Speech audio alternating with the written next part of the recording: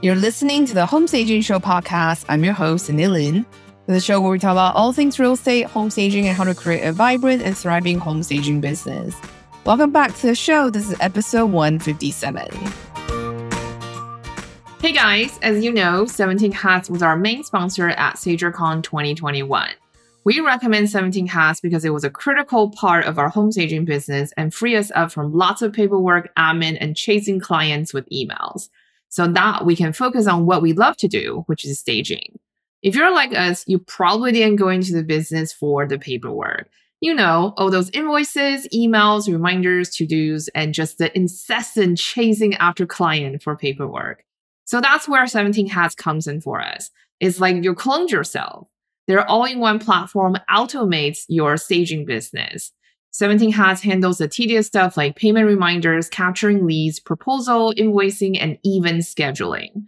We actually created a resource guide for you on our site. Just go to sagerumor.com/17hats and find out more about how we use 17 Hats in our home staging business. If you're a current 17 Hats user, we would love to hear about your story too. You can submit your 17 Hats story on our site at sagerumor.com/17hats. Hey, welcome back to another episode of the Home Staging Show. I know we've been on hiatus for a while, so thank you so much for your patience. I'm really glad to be back, at least on a semi-regular publishing schedule. So we're going to publish twice a month instead of every single week. I think the issue just been that, a lot of markets now are coming out of pandemic mode. So a lot of stagers are getting slammed. And that's why it's been really difficult to schedule guests on the show. And the other thing too, I just really needed to recover. I had talked about this, I think, briefly on one of the shows previously, where I had some health issue early on this year and the recovery took longer than I imagined. And then also I just went into burnout mode. I don't know how or what triggered it, but I think a lot of it had to do with me realizing I wasn't very healthy physically, but also maybe not very healthy mentally as well. And a lot of it had to do with being very, very stressed at work all the time and not having that proper release. So in the last few months, I really kind of slowed down a bit and then really focus on my own needs. And then also at the same time, figuring out what is a work schedule that makes sense. So I'm happy to report back that I am almost back to my normal old self. It's a process for sure. It's a process of learning where that balance and where that line is. I hate to use that buzzword, work-life balance, because I always think it's a myth, but it is really important to take those things into consideration and also making sure that we are rigorously putting in mechanism to make sure that we are not burnt out as business owner. Because once as the business owner, when you're burnt out, it really impacts your business significantly, especially if you have a very small team or you're like a one-person show. So, things are pretty much, I think, back to normal. I'm starting to find my rhythm again in terms of how much work and then also how much personal time and et cetera, et cetera. So thank you so much for your patience while we're on hiatus. I definitely really appreciate the break. And before we get started with the show today, just a quick reminder that StagerCon is coming up. I cannot believe how fast time really has passed this year. It just feels like all a blur. And in the blink of an eye, we're in July, So just a quick reminder, StagerCon is happening on July 14th and 15th. So unlike the previous 2 years where we had 4 days of content, this year we're only going to do 2 days, but it's themed. So the first day is for beginners. So if you're about to start your home staging business or you just started, this is the day for you. And the second day is for those of you who've been working for a while and maybe you're struggling with some growing pain right now. This second day is for you. So I think it's going to be exciting. We're also going to have hot seat session as well, which you can apply for when you register. Basically, the people we pick are going to be in the hot seat for the session. And we're going to discuss the challenges that you're facing with your home staging business live. So make sure if you apply for your hot seat, you can show up for those sessions live.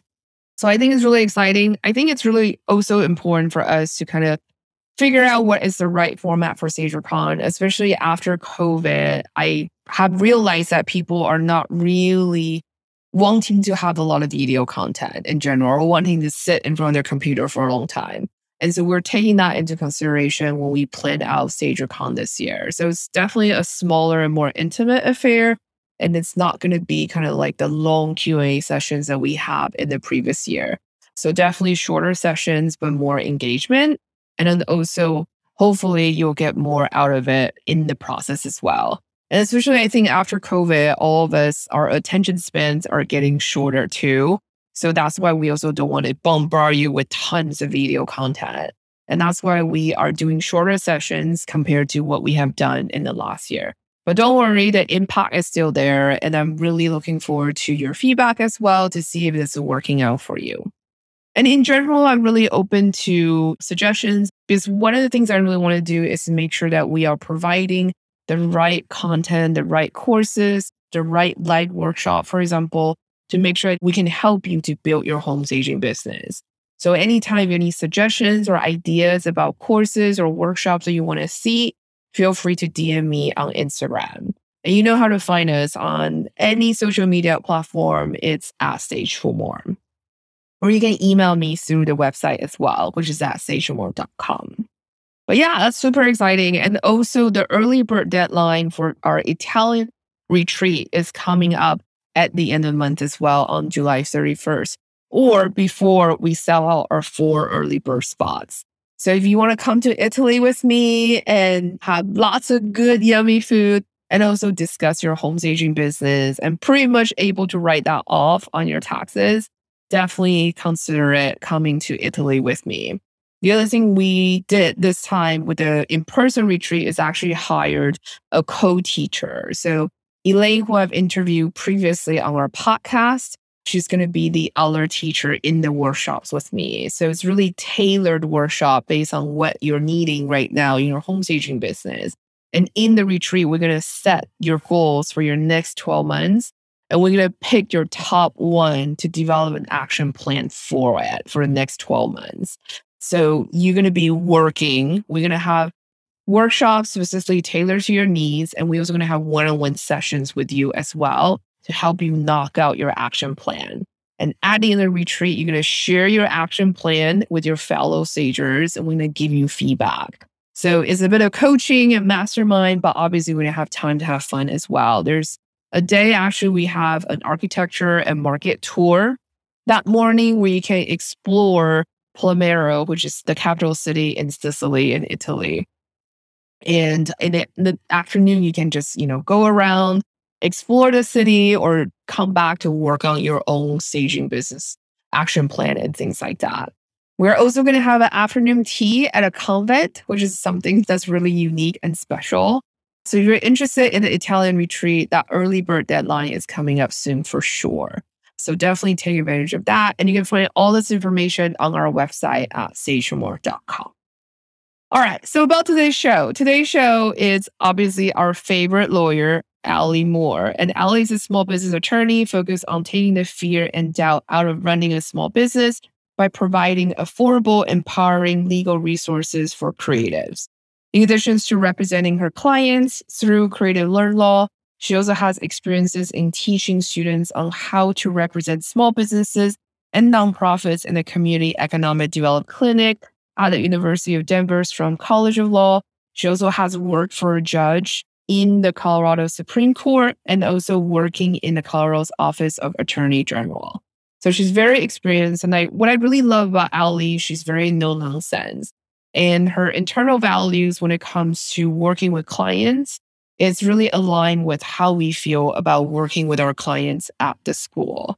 So she's really big on transparency, about being ethical, and also just in general providing good value and good services to the client. So I think she's just fantastic and also a great human being all around. And Allie has also been contributing lessons and courses to our course as well. So that has been really special. So for a 5-figure floor plan basic course, she has contributed lessons on business law basics, which is really important, when you're starting out your home staging business. You need to understand what are some of the key things you need to know legally to make sure you are protecting your home staging business. She has also contributed lessons on the home staging contracts. And then she also created this home staging contract template for our students as well. So if you are interested in taking 5-year floor plan course, you can check that out on our website too.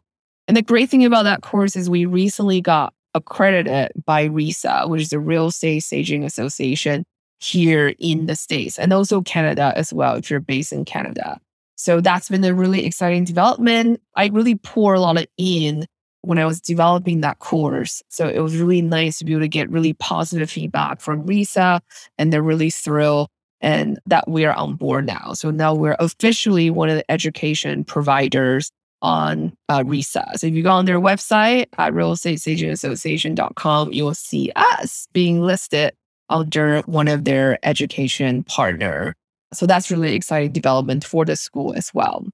And then Allie also has taught live workshop for us. So she's done legal clinics, and then also she's contributed a lesson in our new 6-year full plan course as well. For those of you who've been working for a while and maybe you've hitting plateau with your staging business, I'm rewriting this course for you.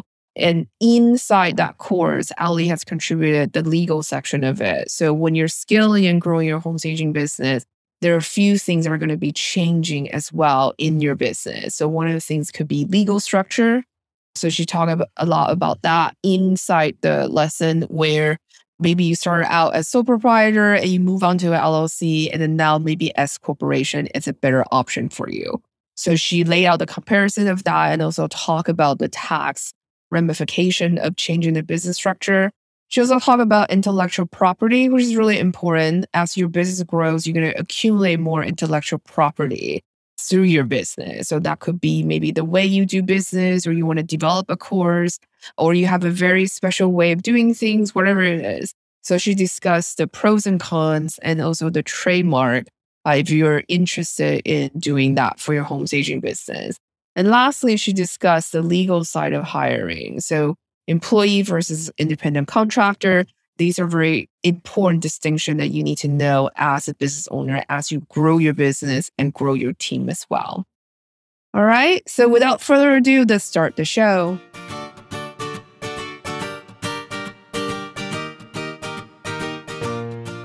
Hi, Allie. Welcome to the show. Before we get started today, for those listeners who are not familiar with you, can you tell us a little bit about yourself and also your business?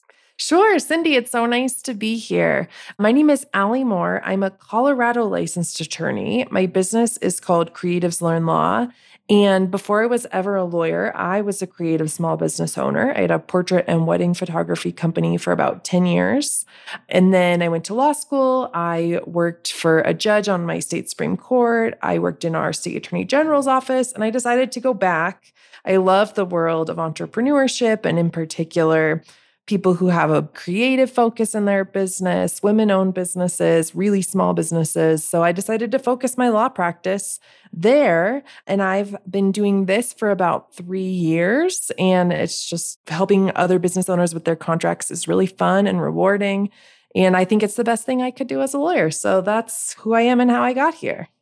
That's absolutely amazing. I do love that you have a creative background. So I think you really understand kind of like the pain creative professionals go through. Yeah, I think creative professionals are particularly likely to have situations with clients that are both challenging to navigate and really emotionally difficult because they're usually really invested in their work. They feel like it's part of their vision or part of their creative life in addition to being part of their professional life. Yeah. I think it is hard not to take it personally sometimes, even though like your rationale, your brain tells you not to, but your heart feels a little hurt, or offended or whatever it is, you can take it very personally. And I think that's why it's really important to discuss ways to protect ourselves and our businesses as well. And I also see this happen a lot with the creative professionals. I also work as a photographer and artist in addition to my work in staging, that I do see a lot of more creative people. A lot of times it's really difficult for them to run businesses because they feel, I don't know, sometimes maybe it's a mindset issue. I think that people automatically feel like, oh, if this is not creative, this is not something I want to deal with. I just want to make my art or be creative. I don't really want to deal with like the admin, the contract, the invoice and all that.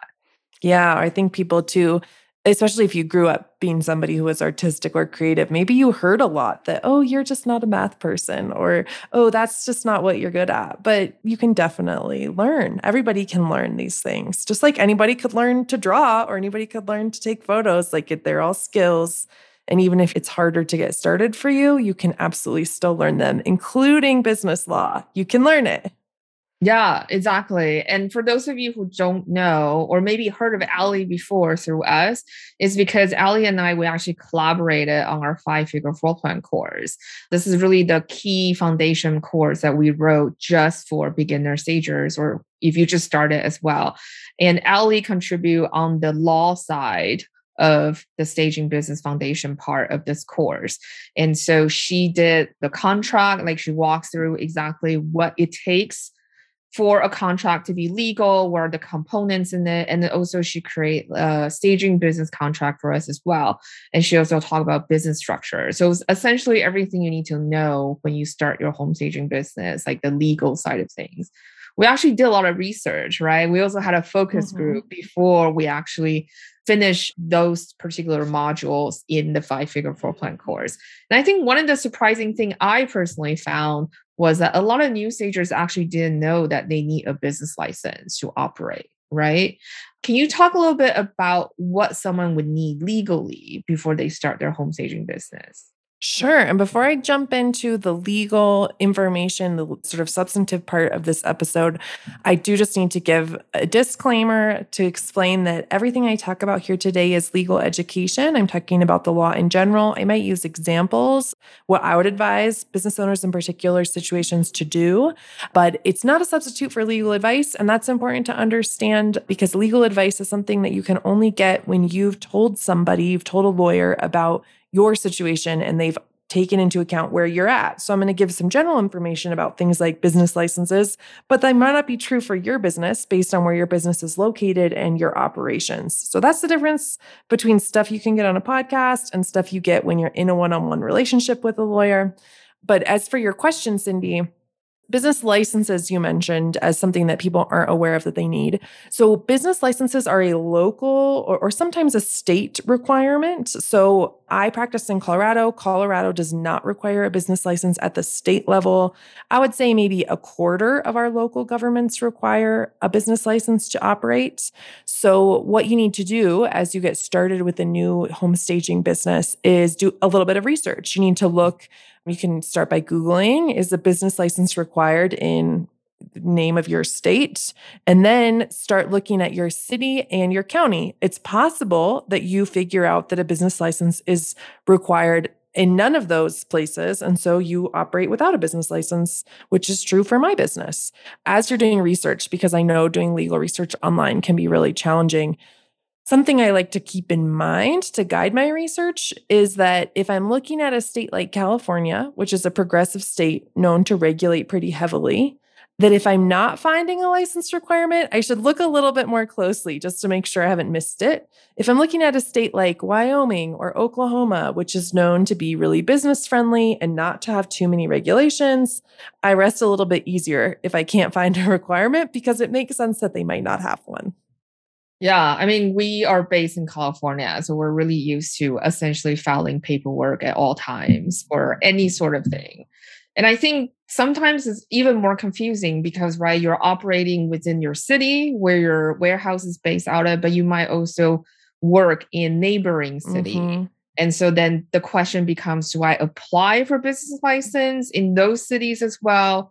What are your thoughts on that? What are some of the best way to research that answer? Yeah. So again, the question is going to be always about the city where you're doing the work. So for example, let's say that you keep all of your staging inventory in one city, but you really market heavily in another city and a high percentage of your clients are in that other city. I would say that it's worth it to jump into the city code of the city where you have a lot of clients or where you really market and see what their business license requirement is. The nice thing about local government requirements is that unless we're talking about really, really big cities, often you can call City Hall and you don't get a phone tree. Like you can get a person who can help you and talk to you about business license requirements. So it's certainly worth digging into. It could be that the city has such a broad business license requirement that you need a business license even if you only ever stage one home there. The reality, and I always advise people to follow the law, but the reality is that if you are just feeling totally overwhelmed because you have clients in 10 different municipalities and you can't figure out all of these business license requirements, and there's a city where you only stage one home a year, I would like people to do their best and to also remember when they go to sleep at night that if they are only staging one home a year in a city, that they're not the kind of person that that city is probably looking for to enforce that law against them. So certainly I would say do your best. If there are places where you operate really regularly, places where your business is headquartered, take extra care. Other cities where you happen to do business occasionally, sometimes the business license rules are just not set up for you. Like the business license rules are written for brick and mortar businesses. They apply to other businesses, but it looks like something a restaurant would follow, not something somebody who serves clients across a whole metro area would be able to follow. So sometimes it just becomes really challenging to navigate. And I understand that. So I think do your best and also keep in mind the level of risk if you're feeling like, oh, wow, it would cost me all of my time and energy as a brand new business owner to comply with these license rules because I do business in so many different cities. Do your best and don't lose too much sleep over things that are really not designed for a business like yours. Yeah, I would say keep it simple in the very beginning. I mean, I think where you're headquartered, definitely you should look into that requirement for sure, especially for your city, especially for those of you who are based in California. Yeah, we always want to follow the law, but especially when states are known to be really aggressive enforcers, it's extra important. Yeah. And what are some of the elements that should be in a home staging contract? So, a home staging contract, I like to think about the contract as sort of tracking the lifespan of the relationship between you and your client. So, one of the things that makes home staging contracts really unique is that I think there's a fair amount of home staging contracts that are not between the client and the homeowner, or excuse me, not between the stager and the homeowner. Instead, they're between the stager and the real estate agent. And then there's also a homeowner. Certain things need to be squared away with the homeowner and certain things need to be squared away with the listing agent.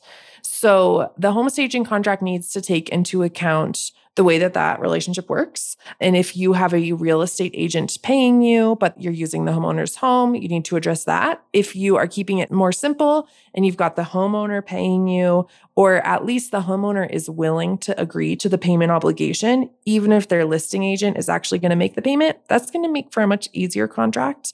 If you can just have a contract directly with the homeowner, and if the listing agent decides to pay your fees, that's fine, but it's the homeowner who's actually obligated.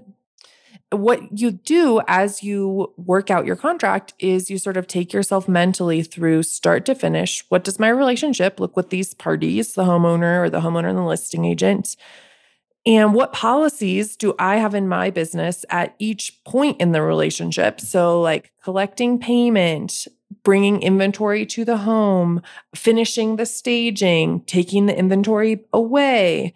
And what policies do I need to enforce at each of those chronological points in the relationship? So typically, I will start contracts up front with a payment section that will explain how much the fees are, what's subject to additional fees, what happens if the client pays late, is there a late payment fee, what happens if the client bounces a check, all of those sorts of questions about payment that are right for the business owner at hand. So if business owners don't take checks, I don't include a bounce check policy. But so starting with payment and then next sort of explaining what services do you provide as the home stager? What level of input do your clients get to give? Once your inventory is set up, what's your client's job in terms of keeping that inventory safe while it's in their home? What do they need to do to make sure that the inventory is not damaged? And what risks do they need to be aware of as the inventory is there, especially if you stage with things, for example, like an air mattress on a regular bed frame, which is designed to look at and not to sleep on. You might want to explain like that the furniture can't be used, that the client accepts any risks that happen if they use the furniture because it's really not designed for daily use, and that the client takes responsibility for any wear and tear. So those sorts of policies that apply when the inventory is left in the home, And then you want to explain what happens at teardown, like how many days do they have access to the inventory? What happens if the home doesn't sell in that amount of time? So that's sort of the way I would go through chronologically. And then at the end of the contract, I address a bunch of what ifs, like what happens if somebody can't be there because of COVID, if you can't stage on the set day that you were supposed to stage because there's COVID in the client's home. And so you don't want to be in there with your crew. Or what happens if there is, we call a force majeure event, like there are mudslides that close down the whole city while your staging inventory is in the client's home? What happens if there's damage to your inventory while it's in the home? What happens if there has to be pest mitigation because it turns out the client's home had bed bugs?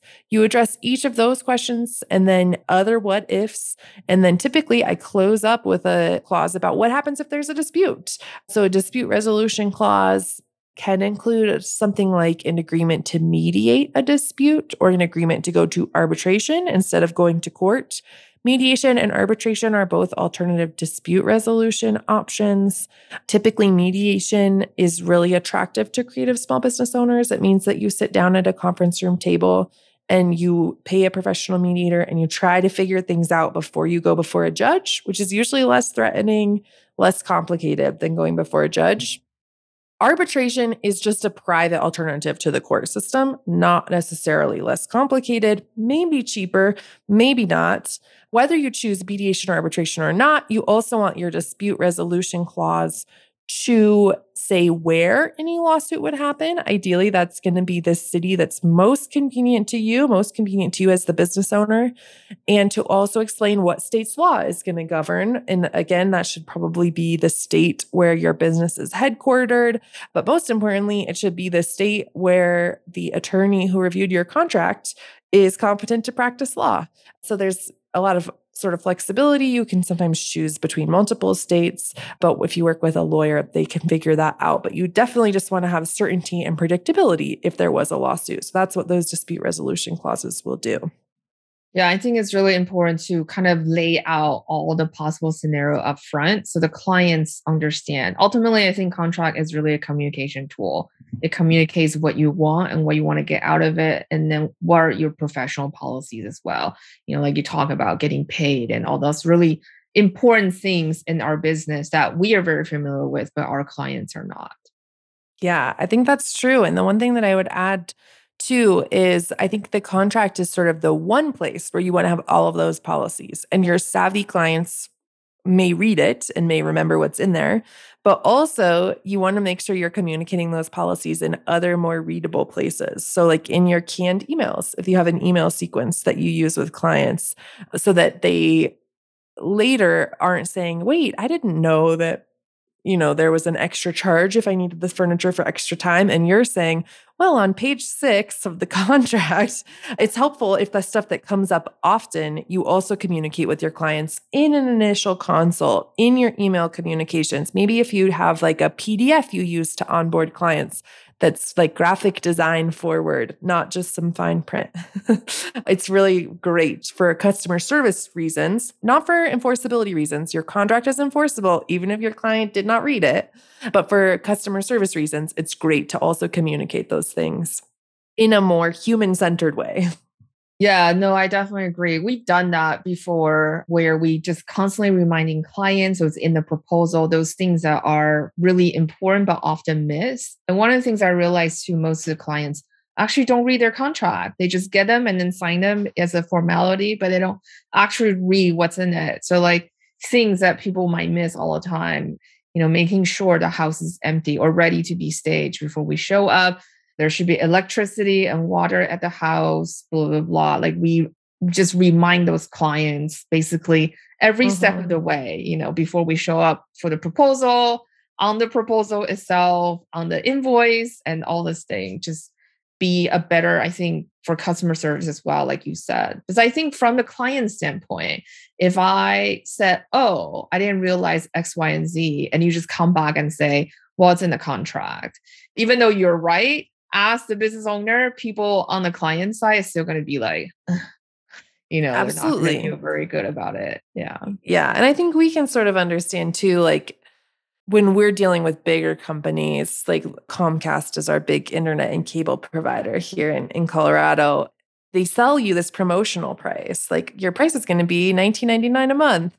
And then buried in the fine print is, well, after 12 months, it's $80. But as a customer, even though it was my responsibility to read the fine print, I do not have good feelings about Comcast when my price goes from $20 to $80 because it doesn't feel reasonable. That doesn't feel like a reasonable change. So being more upfront, if Comcast was more upfront with me and said, $20 introductory price, $80 lifetime price, if that was part of the deal I thought I was accepting, then I would like Comcast more than I do. I know. I feel like I've been traumatized by years of cell phone contracts because there's always some sort of tiny fine print that's like really hidden in the contract that I didn't know when I agreed to. And then when my contract is up and there are like all these extra fees starting to pop up, part of me feels very commitment phobic. It's because all these cell phone contracts that really screws me up, especially things like roaming. Oh my God.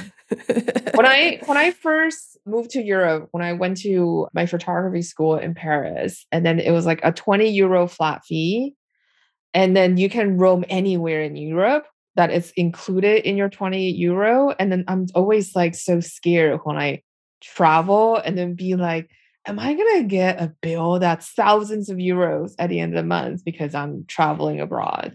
Things like that. Yeah. And the thing about cell phone companies is they're really big companies. There's maybe 5 or 6 that you can choose from. And so they don't really care how you feel because they know that your only choice is to go to their competitor that probably has the same policy. When you're a creative small business owner or really any small business owner, that's just not the case. You don't have the luxury of acting like Comcast or Verizon because you really need to maintain a good relationship with your clients so that you can get referrals because you're probably in a relatively saturated market. Like there's a lot of other people who may operate their business differently from you that your clients can choose from. So it becomes extra important for small business owners to make sure that their client experience is a really positive one. Yeah. I think really ultimately it's a positive experience that brings clients back, that really ups your booking rate. I've noticed that after working for a while, sometimes it's not because you stage the best or you're the cheapest. Oftentimes it's how clients feel when they're working with you. If it's a general positive experience, especially on the agent side, and then they feel like their sellers are really happy when they work with you, chances are they're going to book you, even though you might be slightly more expensive than your competitors, or maybe your staging is not as nice, but it's good enough for a listing, then usually you're more likely to get rebooked just because your customer service are great.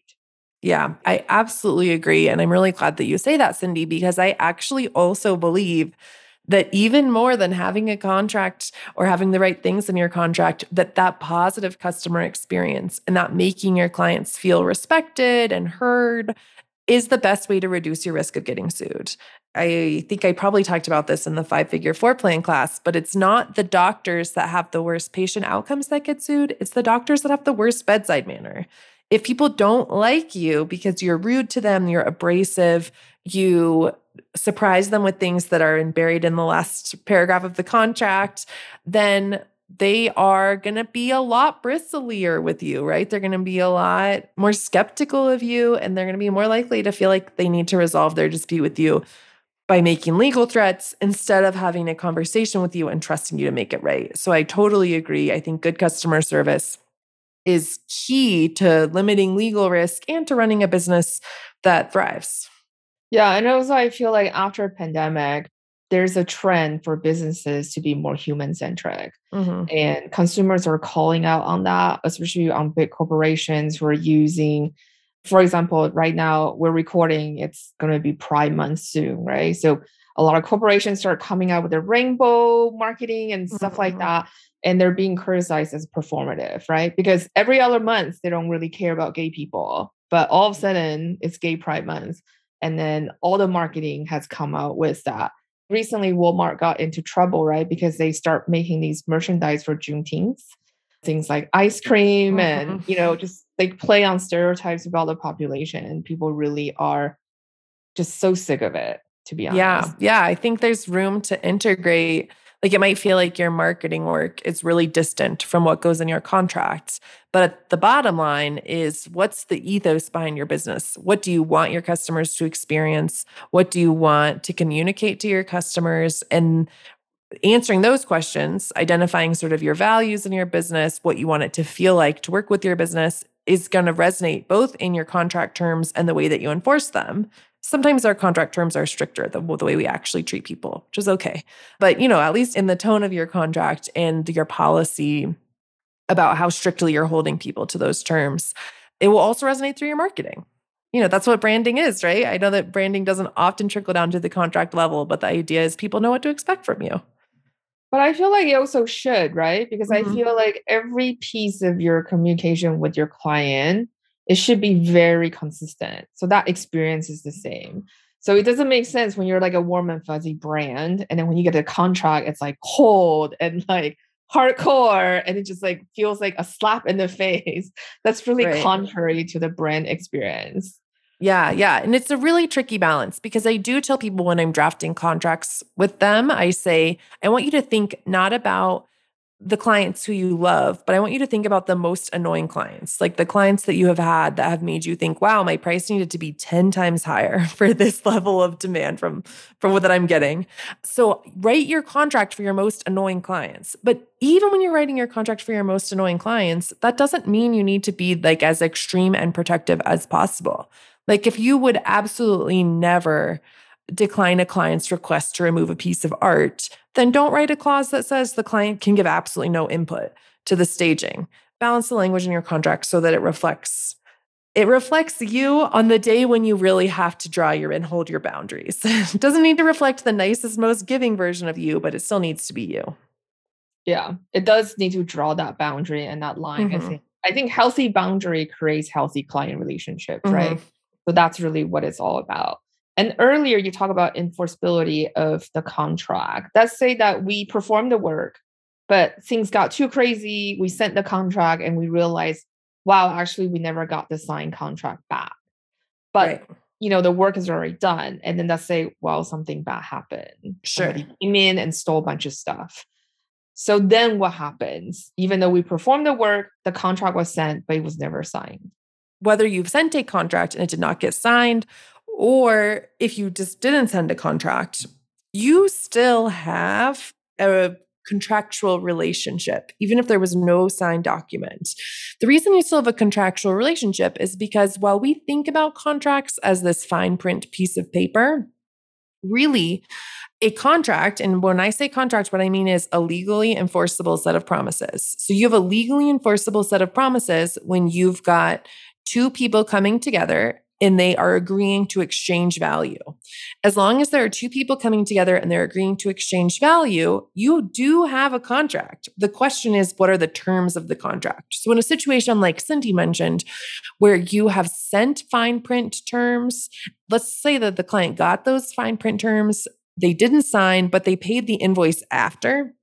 You have a pretty strong legal argument that even though your client didn't sign that contract, they had a chance to read the contract and they chose to pay the invoice. So that suggests that they were willing to be bound by those terms, because what other terms would apply unless the client sent a counter proposal, like if they emailed you a bunch of other stuff. But assuming that they just forgot and they just didn't sign and they pay instead, down the line, if you needed to, you could argue that those terms still apply because your client accepted them by signing. Whether you can make that argument successfully or not is going to depend on the language of your contract. And I always recommend the best thing to do, because an ounce of prevention is worth a pound of cure. The best thing to do is to chase people down and ask them to sign. But I totally understand that doesn't always happen. There's a lot of moving parts in running a business. You're not just totally out of luck if you have no signed contract. There are still rules in terms of just the law that could help govern your situation. And there's also could be other terms that you guys have agreed to, whether it's in a situation like Cindy described, or it's just you've got expectations laid out in email, or you had conversations with somebody. Conversations are harder because you don't maybe have evidence if it was a phone or an in-person conversation. So I love just following up with an email or following up even with a text. Emails are easier to organize and not to lose. It doesn't mean that there's nothing for you. It's not signed contract or nothing. There's lots of other stuff that could help you and could support you if you got into a dispute with your client. It just, the more things we have to fight about, especially as a small business, like we are not a really big company that's going to spend tons of money on lawyers just for the sake of proving ourselves right to our clients, right? Like we're really small businesses. We don't want to do any of that. So chances are we might just dip out of a conflict really early on because it's just expensive. And so we'd rather just square things away with our client, even if it means giving something to them or conceding to them. We just want to get rid of the conflict. And so for that reason, it's really great to be as clean as possible in your record keeping, because the more straightforward your legal arguments are, like your contract is signed and the language is very clear, then the less likely it is you get in complicated disputes. But that doesn't mean you've got nothing. Even if you have no signed contract, you still may have some legal grounds to argue with your client. Yeah. Ultimately, get into the good habit and always have a paper trail, right? Yeah. Yep. Paper trail is so important. Oh my God. It is. It really is. And I do encourage people sometimes. I think I talk to people who will say, well, I don't want to get on the phone with my client because I want to have it in writing. The problem with that is that you can often really diffuse tension by getting on the phone. And you know yourself, right? Every business owner knows themselves. Sometimes I talk to people who like have really sharp tempers and they're like, you know what? Honestly, I think if I get on the phone with this person, I'm going to make it worse. Like listen to your intuition. But if somebody just wants to complain to you and they want to hear you say that you're sorry, getting on the phone with them and doing that can be awesome. They just want to be heard sometimes. And if they're not feeling like they can be heard by speaking directly with you, that's when they start making legal threats. So sometimes a phone call can make a huge difference. Like I mentioned before, I just really recommend that you follow that phone call up with an email. And they don't need to respond and say, yes, I agree with how you've summarized the conversation. The fact that you've sent the email and they did not object to it is going to indicate that that's really what happened during the phone conversation. Don't be phone shy when you're in tough situations. Yeah, I definitely encourage that. I've noticed that the younger generations don't like phones. Like when I did my last MA, we have some 20-year-old, they did the MA right after BA, and they're very like scared about their phone. And I'm like, you know, they invented phone for us to talk to each other on it, not to watch Netflix or like get on your email or play games. They're like, yeah, I know, but I don't want to talk to you on the phone. Can you just text me? Sometimes I kind of hate it because texting takes so long. Oh my God. Writing an email or texting actually takes so long. It's just so much easier to get on the phone. We can get it done in 5 minutes instead of trying to like figure it out. It definitely can be quicker. And then it's also, if emotions are running high, it's very easy in an email or in a text to have the wrong emotional impact. In a phone, it's just a little bit easier because you get to hear people's voice. You get to give them space to say things that they might not feel comfortable putting in an email. Similarly, you get to say things that you might not feel comfortable putting in an email. It just can be really helpful for relationships. Yeah, I would say so. But let's say we did everything right. We got the contract signed, everything was fine. But then after the project, we have some leftover invoice that haven't been paid and the client disappeared. What are some of the things that we can do to rectify those situations? I'm assuming taking people to court is really like the last resort, right? Yeah, I would certainly say so, mostly because even if you can take a client to what's called small claims court. So small claims court is the lowest level of court for civil disputes. In Colorado, as long as you're fighting over less than $7,500, you can go to small claims court. Other states are going to have different limits. That's called a jurisdictional limit. Small claims court is designed to be navigated without lawyers. So you can save a ton of money by going to small claims court because you're not paying legal bills, which is the really expensive part of suing someone. Court fees are not that expensive. It's the legal bills that are really expensive. So the key is to put yourself in a position where you are not even having to worry about going to court. Not necessarily because it's expensive. It might be inexpensive, but even if it's inexpensive, it's deeply time consuming and it's emotionally stressful for most people. I do have some clients who have navigated small claims court successfully once or twice, people who typically just people who have a lot of years of experience in business. You know, you run a business for 20 years. You might get sued. But the first time you go to court, it's really nerve-wracking. And usually when people have gone, they're like, okay, that wasn't as bad as I thought. But it's just something you typically want to avoid because it takes your attention away from the other parts of your business that generate profit and move your business forward. So a couple of things. First, I absolutely recommend that people do everything they can to structure their payments in a way so that they're paid in full before they're providing the service if clients are able to agree to that. And you can put money into a special account, I use what's called a trust account in my law firm, where you put unearned money in that account and you can tell your client, hey, you pay in full up front. I put your fee in this account. When I'm done with the work, I move it to this account so that if you need to make a refund, you can. But if you wait until the end to get paid, so your client doesn't pay you until work is completed, it's true that you have pretty limited remedies, or at least you have limited attractive remedies when it comes to getting that last payment from your client. So some options: structure your payment so that you're paid in full at a point when the client still has a reason to maintain the relationship with you, like before you remove the inventory or something like that.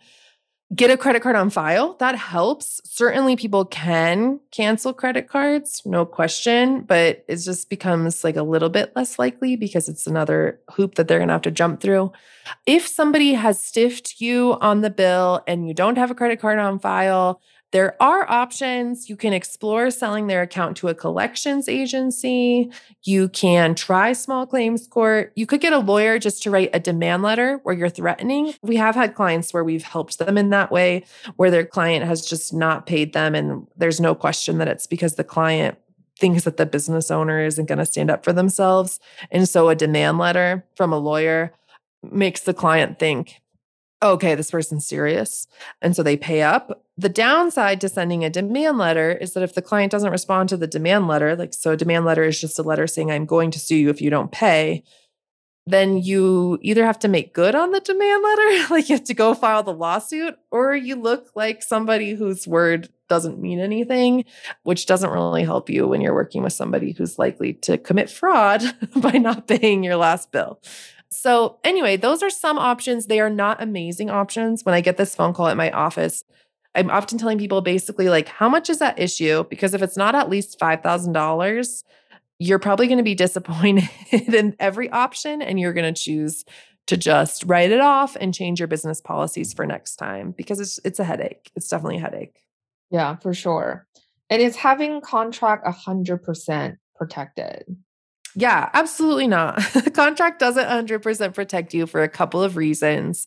First, there are some risks that you can't contract away from. So you can't make your client accept all of the risks because we have public policies that protect consumers. We have public policies about when you can waive your right to sue somebody who causes you injury. So carry insurance. I actually think if you can only invest in one, if you're like, well, I can get a contract or I can get insurance, I mean, it's a tough choice. I hope people aren't making that choice, but I might personally go with insurance just because insurance should provide you with some legal defense if issues arise. And it's going to do the most to protect your personal assets because you're going to get some financial coverage there. And so absolutely always recommend contract plus insurance. That's general commercial liability insurance is what's going to protect you if somebody gets hurt, or professional errors. Omissions insurance is what's going to protect you if you mess up on a job and somebody sues you because you didn't do your job as a home stager. And then you can also use an LLC or limited liability entity to protect you from liability. Because I live in a state where LLCs are very inexpensive, I recommend all of my clients form LLCs because there's no reason not to. In other states like California, LLCs are very expensive, so it might not be worth it. But what you need to do is just understand what kind of protection LLCs offer.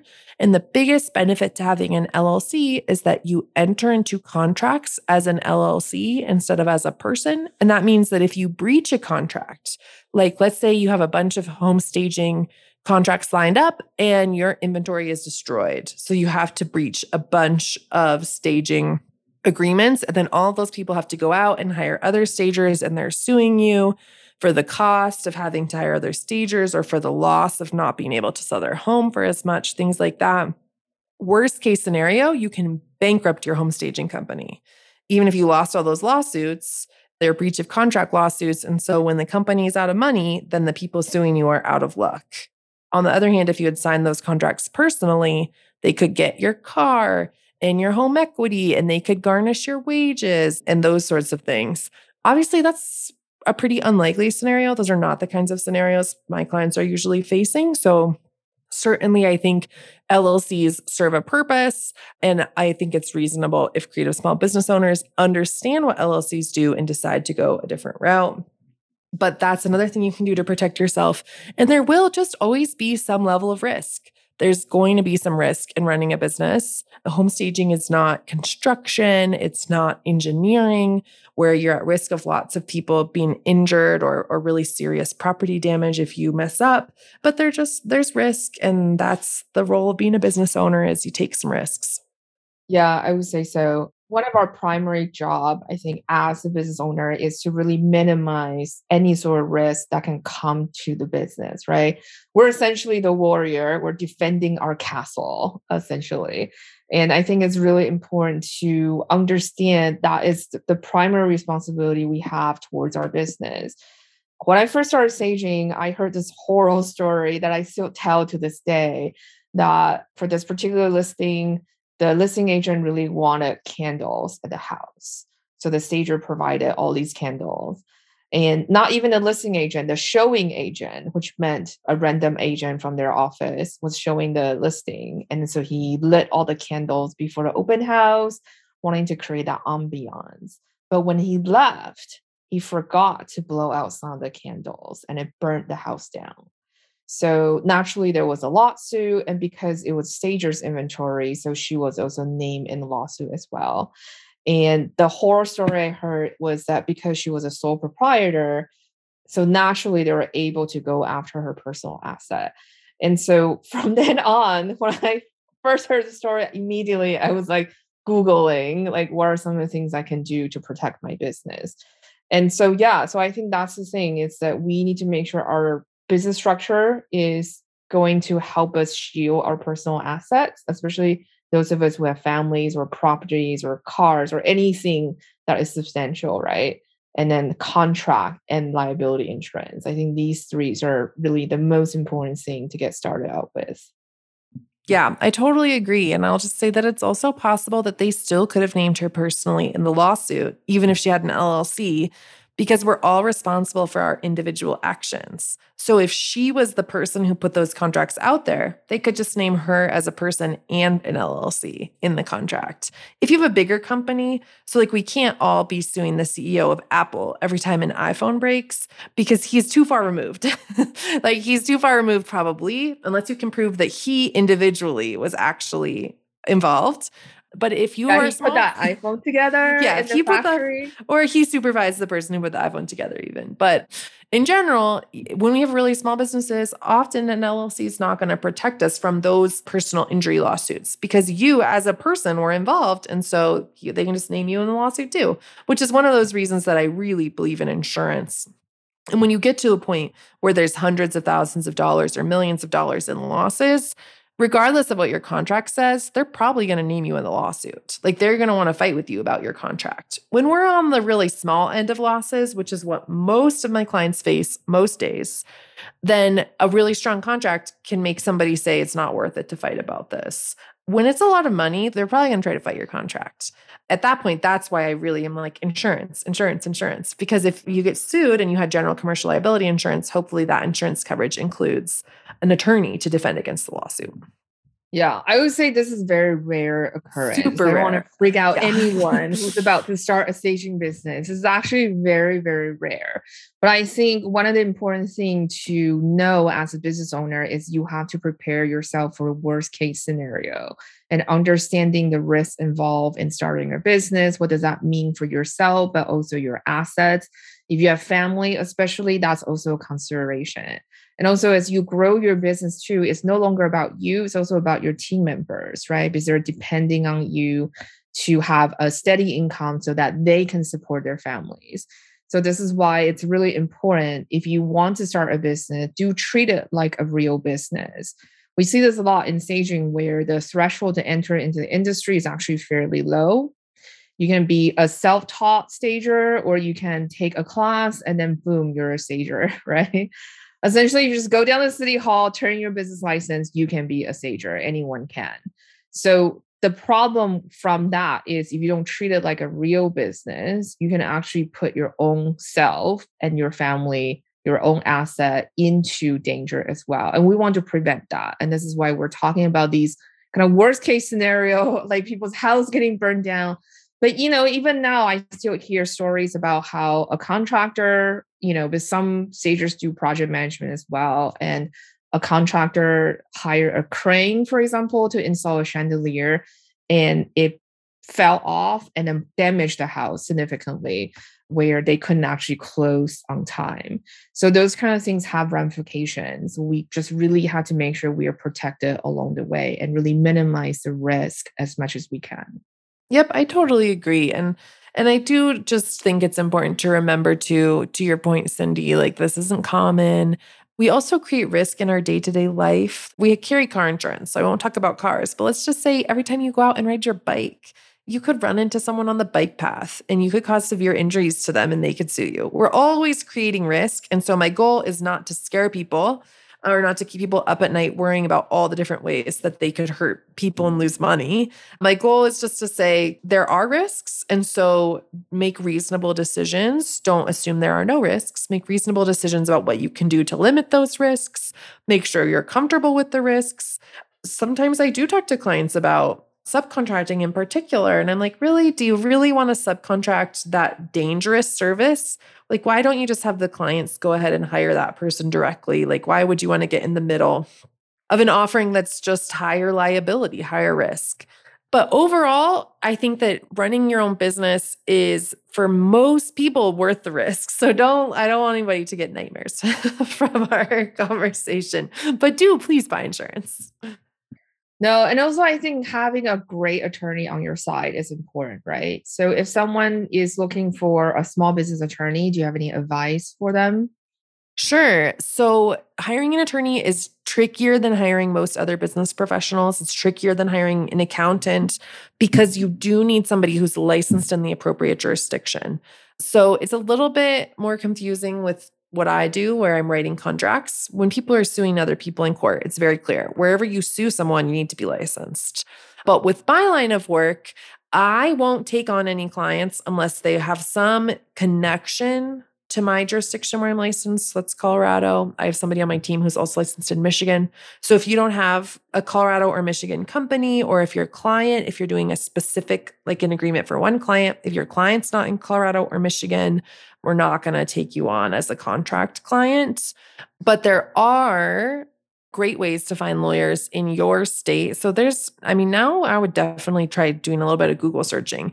My part of the legal industry, the part that's focused on small businesses, creative businesses, has grown a lot in the last, even the 3 years since I've started.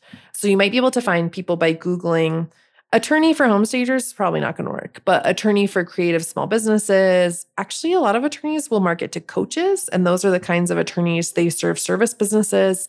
That would be someone that you might want to ask about working with your home staging business. But if you aren't having success Googling or finding somebody that's licensed in your area by asking around in your networks or asking around in Facebook groups, you can also go to your bar association's website. So every state has a bar association, assuming you're in the US. I think this is also going to be true in other jurisdictions, but you want to look for the bar association for your state or for your small country or for your province if you're in Canada, and then go to the business law section and you can look and see who's the attorney that runs the board for the business law section. You can email that person and ask them for referrals. You just kind of want to get in with some business lawyers and start asking around. People love to make referrals to other lawyers because it ingratiates us to our colleagues. So I would say don't feel like you're bothering attorneys by asking them for referrals. So just ask people you know. If they don't know anybody, they'll tell you, I don't know anybody. But just ask, because whenever we give a referral to someone else successfully, that makes it more likely that that person is going to keep us in mind in the future when they refer. So I would say don't hesitate to reach out to lawyers because they're really likely to know other lawyers. But definitely look for an attorney who works with small businesses, who specializes in small businesses and who understands service businesses. An attorney who works in real estate could also be helpful for home stagers. Transactional real estate attorneys, like people who write contracts for the sale of a home, they understand how real estate transactions work, and they will help you sort of think through those questions about how the staging relationship should look. But otherwise, somebody who knows small businesses well and who has a business model that's set up for small businesses. Not a corporate attorney at a big law firm. In general, with the law, the more lawyers a firm has, the more expensive it is and the bigger their clients. So the firms that have hundreds of lawyers at them, that's like going to be the attorneys for Target. And it's almost certainly not going to be in the budget of any home staging company to hire them. But yes, hopefully that's helpful. Yeah, I think so. It also depends on your clientele, right? If you have corporate clients, for example, your attorney probably should have some sort of, let's say if you do like commercial type of work as a stager, because we start seeing stagers go into commercial side of things as well, then maybe it's helpful to speak with someone who are a little bit more corporate. But I think for most stagers, a small business attorney or someone who has worked with interior designers, that can also be very helpful. Yep, I agree. Or even interior designers would be a great fit because they would be very likely to understand a lot of your business. But even like website designers or marketing strategists, just because there are relatively few lawyers working in this part of the market, it's not like some other areas of law, like securities, where you are looking for somebody who like really understands this particular type of investment vehicle. There's not enough lawyers doing small business work. We don't have a ton of specialists. But yes, if you can ask, have you worked with designers? Have you worked with other businesses that are similar to yours? Because you're pretty unlikely to find somebody that's done a lot of home staging work. Yeah, exactly. And so before we end our show today, what is your number one tip that you will give to home stager when it comes to their home staging business contract? Sure. So my number one tip for a home staging business contract would be to understand what's in it and to get a contract that you can feel confident about. I think the thing that I see a lot of new business owners do is use a template that they don't really understand. And a template might be helpful. It might be the right thing, but not knowing what's in there and not being able to answer client questions, not being confident when you send it off to clients, whether that means hiring a lawyer, which is a great option, but if not available to everyone, or if it means just going through and saying, okay, liquidated damages, what is liquidated damages? I'm going to need to Google that to learn what this is. Just understand your contract, know your contract so that you can know if it's right for you or not, and so that you can feel really good when you send it out to people. Yeah. And especially if a client comes back, have questions about it, you actually know how to answer. I think that's really important. And that's why I really appreciate you for our course, 5-Figure Floor Plan. You actually record a video walking through the entire contract template to make sure that everyone understands what each section means and why this is in the contract. Yeah, absolutely. I do not sell template contracts without video explanation because I don't think it's useful. I want people to understand what's in there to the best of their ability. Yeah. So thank you so much for being on the show today. That was fantastic. My pleasure. Thanks for having me, Cindy. So that's it for today's show. Thank you so much for listening. If you want to help and support the show, there are 3 ways to do so. You can leave a review and rating on iTunes. You can share the show on social media, or you can donate to support the maintaining costs for the podcast. You can make a donation through the show notes or on the sidebar of our site. If you haven't left a review on iTunes, please do so. This will help us grow the show and book more guests. If you have any questions, feedback, and suggestions, you can comment on the show notes. You can also find the show notes by going to stagemore.com/podcast. That's it. Have a fantastic week and happy staging.